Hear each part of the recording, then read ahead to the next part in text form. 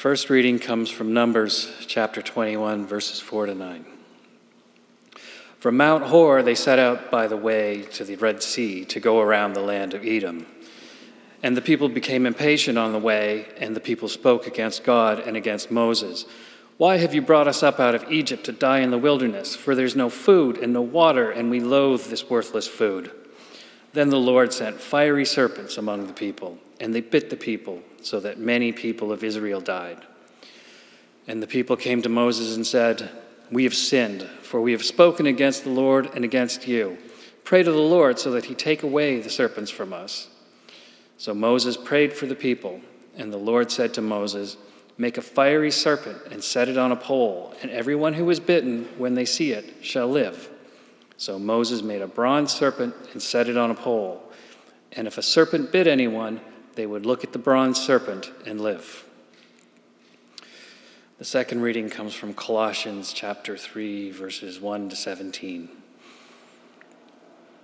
If then you have been raised with Christ, seek the things that are above, where Christ is, seated at the right hand of God. Set your mind on things that are above, not on the things that are on earth, for you have died, and your life is hidden with Christ in God.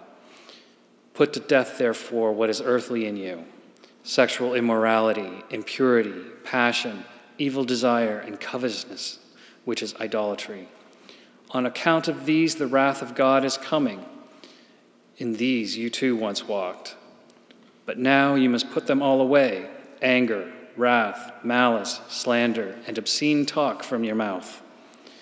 Put on then, as God's chosen ones, holy and beloved, compassionate, kindness, humility, meekness, patience. Let the word of Christ dwell in you richly, teaching and admonishing one another in all wisdom, singing psalms, hymns, and spiritual songs, and thankfulness in your hearts to God. And whatever you do, in word or deed, do everything in the name of the Lord Jesus, giving thanks to the God the Father through him. The word of the Lord. The Lord be with you. The Holy Gospel according to St. John in the 3rd chapter, beginning at verse 14. Glory be to thee, O Lord. And as Moses lifted up the serpent in the wilderness, so must the Son of Man be lifted up, that whoever believes in him may have eternal life. For God so loved the world that he gave his only Son, that whoever believes in him should not perish, but have eternal life. For God did not send his Son into the world to condemn the world, but in order that the world might be saved through him. The Gospel of Christ. Praise be to thee, O Christ. Let us pray. Heavenly Father, may your Spirit be free to move among us, that we would be attentive to, receptive to your transforming words to us. We pray in Jesus' name. Amen. You may be seated.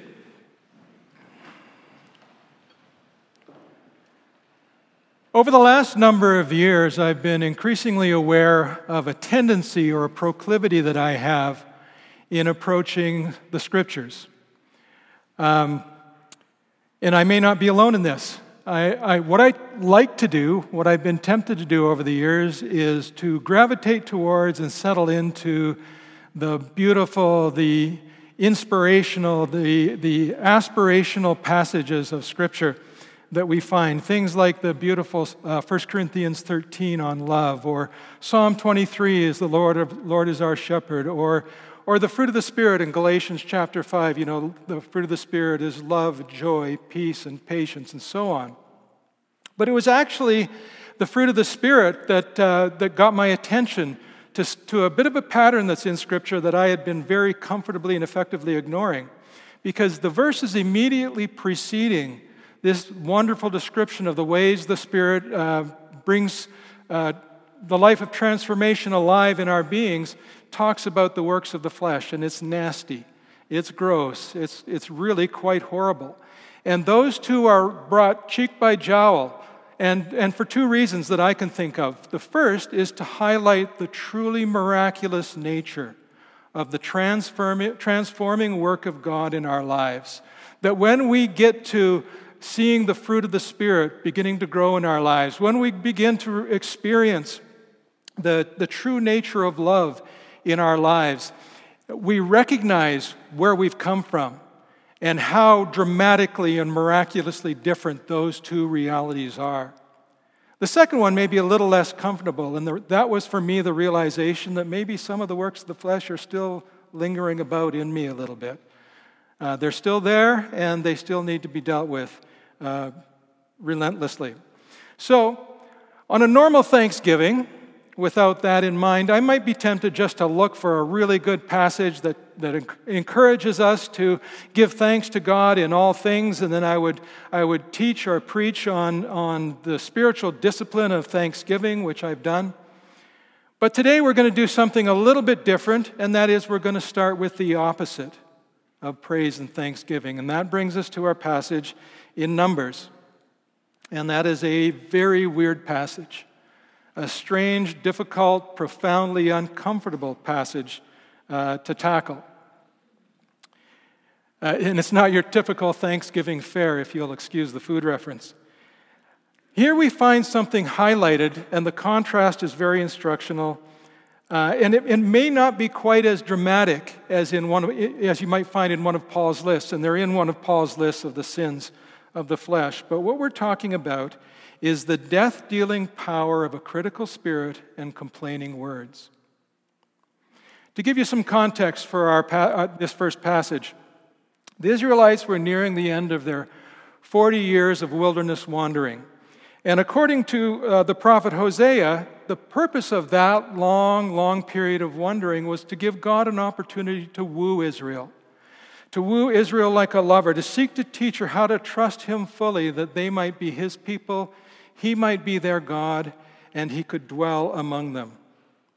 Yet in our story, we have the Israelites at the end of this process of wooing, complaining bitterly against God and against Moses.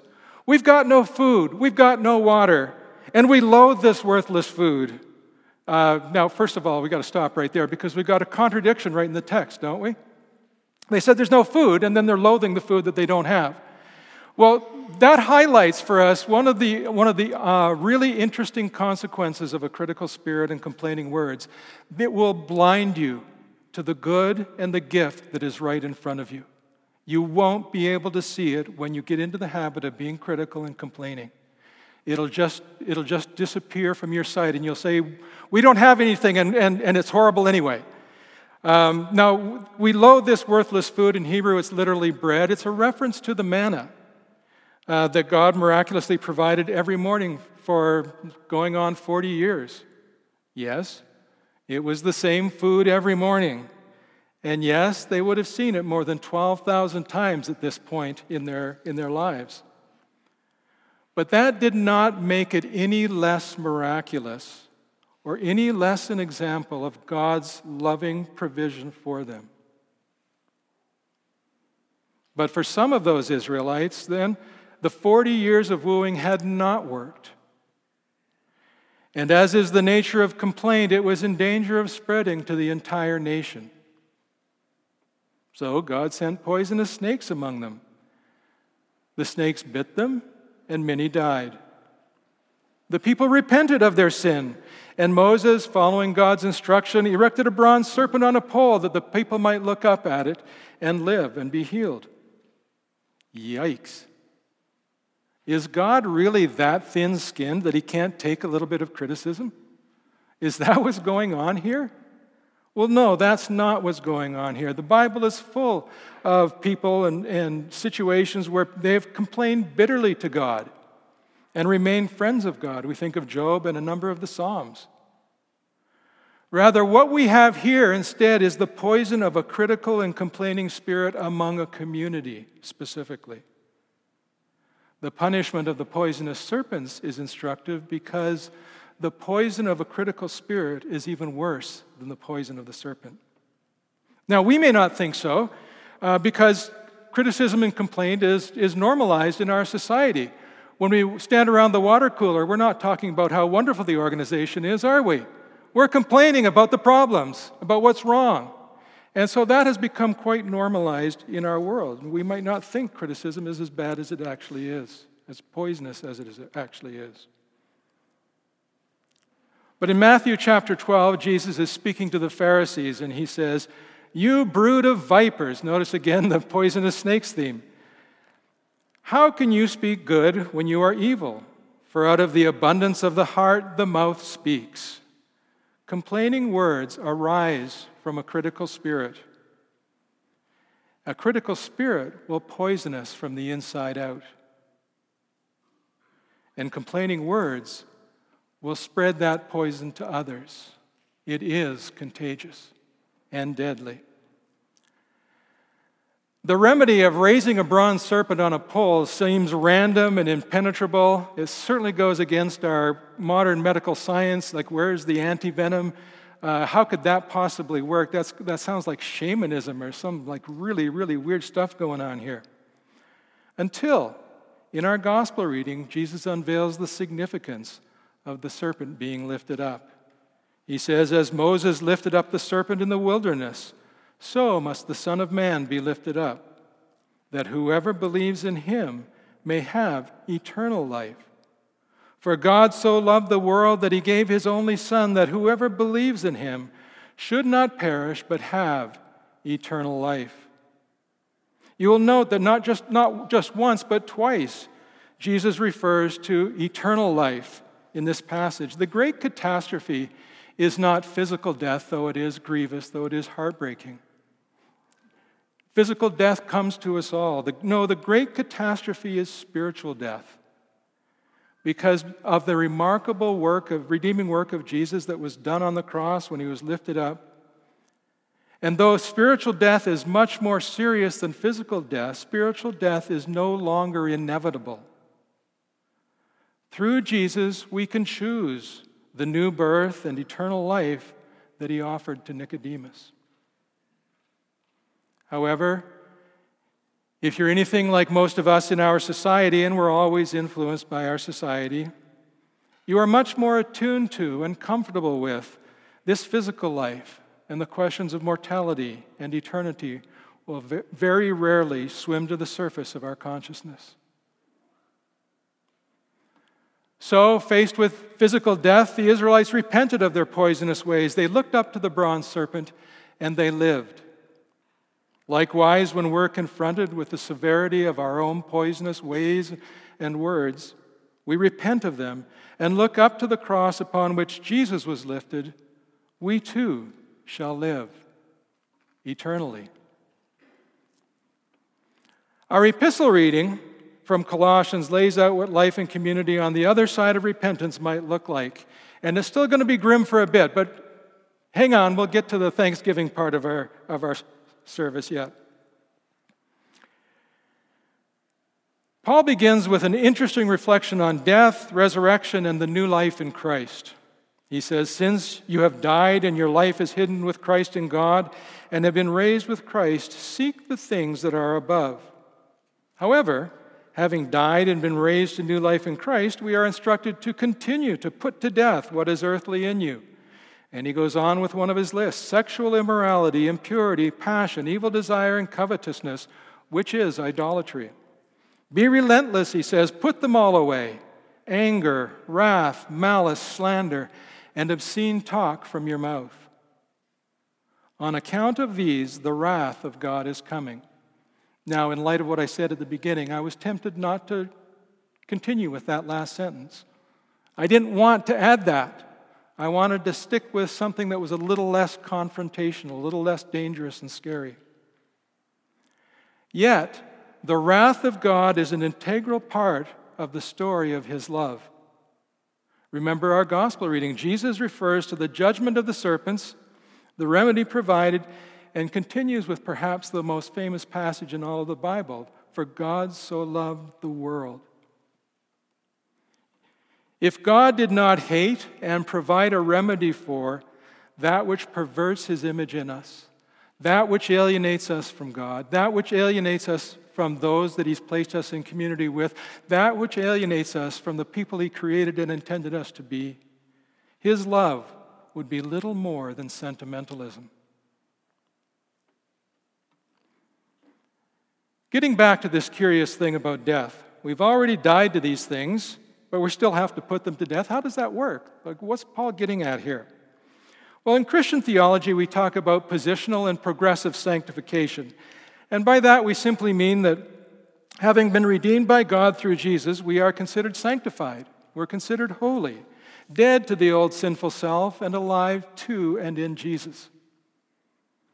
But every Christian knows that in our day-to-day lives, in our relationships, we are not immediately and automatically holy and pure, often far from it. At least I am. We do know that we must embark on the lifelong process of Christian discipleship by which we become increasingly sanctified, increasingly holy. And so, day by day, we seek to put to death those things that were part of the old life, those things which alienate us from God and others, and further corrupt and fracture God's image in us.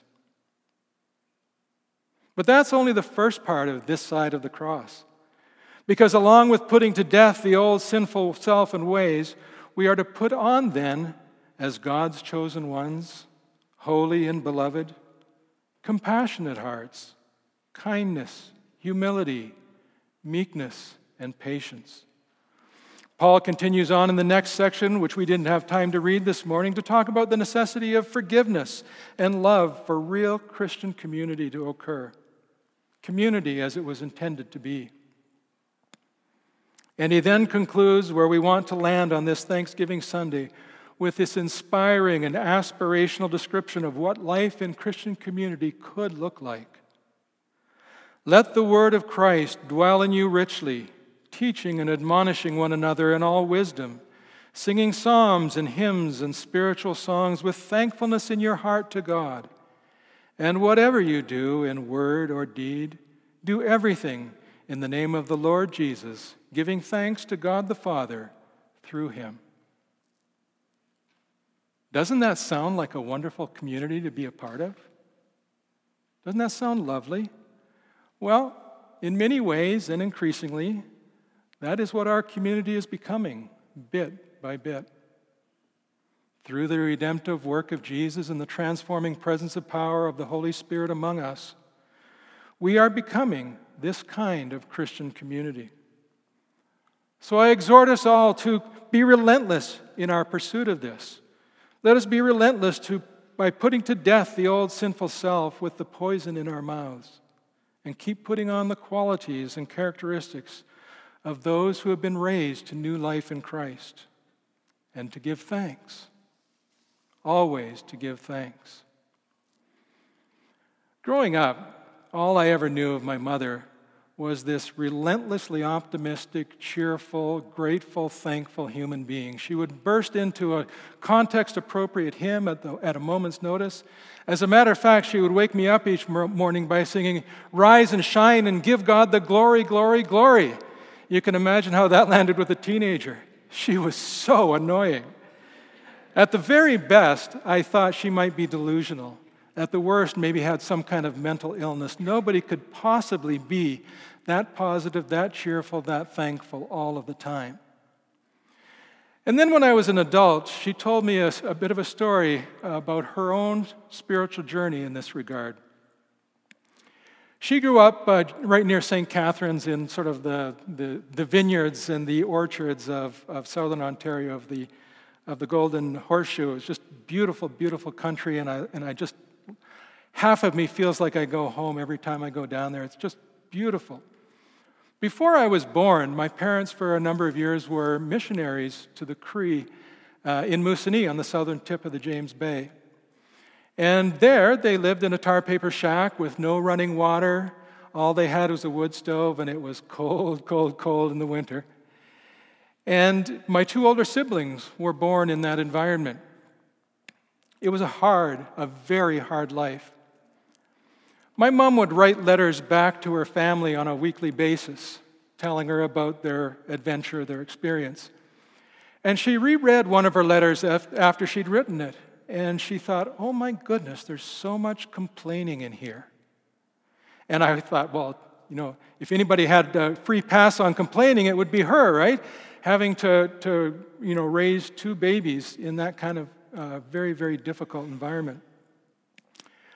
But she didn't think that that was appropriate for a disciple of Jesus.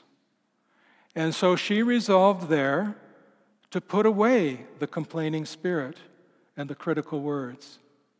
She resolved to replace that with the discipline and the habit of thanksgiving. And every time she was tempted to be critical and to complain, she instead exercised thanksgiving. I'm sure I was the source of most of her cause for complaint as I was growing up. I would have done a great deal to help her develop that spiritual discipline. So that by the time I knew her, all that there was this thankful, grateful, and joyful person in the midst of a difficult life. She had exercised a long obedience in the same direction, as Eugene Peterson puts it. And at the end, that's who she was. Joyful, grateful, thankful, and full of song. And that's had no small influence on me. I'm a long ways from that still, but I aspire to that. And it inspires me that she wasn't just born that way, but that she exercised that discipline over and over and over until it became who she was. So on this Thanksgiving Sunday, very much aware of what we have been and are being redeemed from, having resolved to put away poisonous talk from our mouths, both for our sake and for the sake of the community, let us put on instead thanksgiving. And for what shall we be thankful today? Certainly the things that we usually take for granted, but which, like the man in the wilderness, are nevertheless expressions of God's loving provision and faithfulness. The food on our tables, those with whom we share it, the tables themselves, and so on.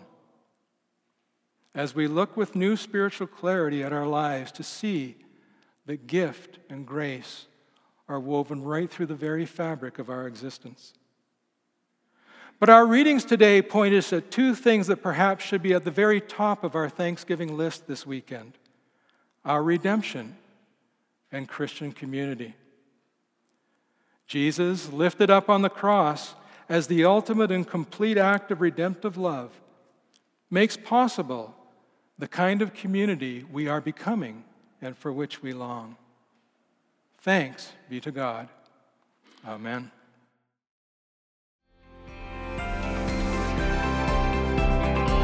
You've just listened to a podcast from Little Trinity Church in Toronto. Please check out our website at www.littletrinity.org to find out more about our ministries and services.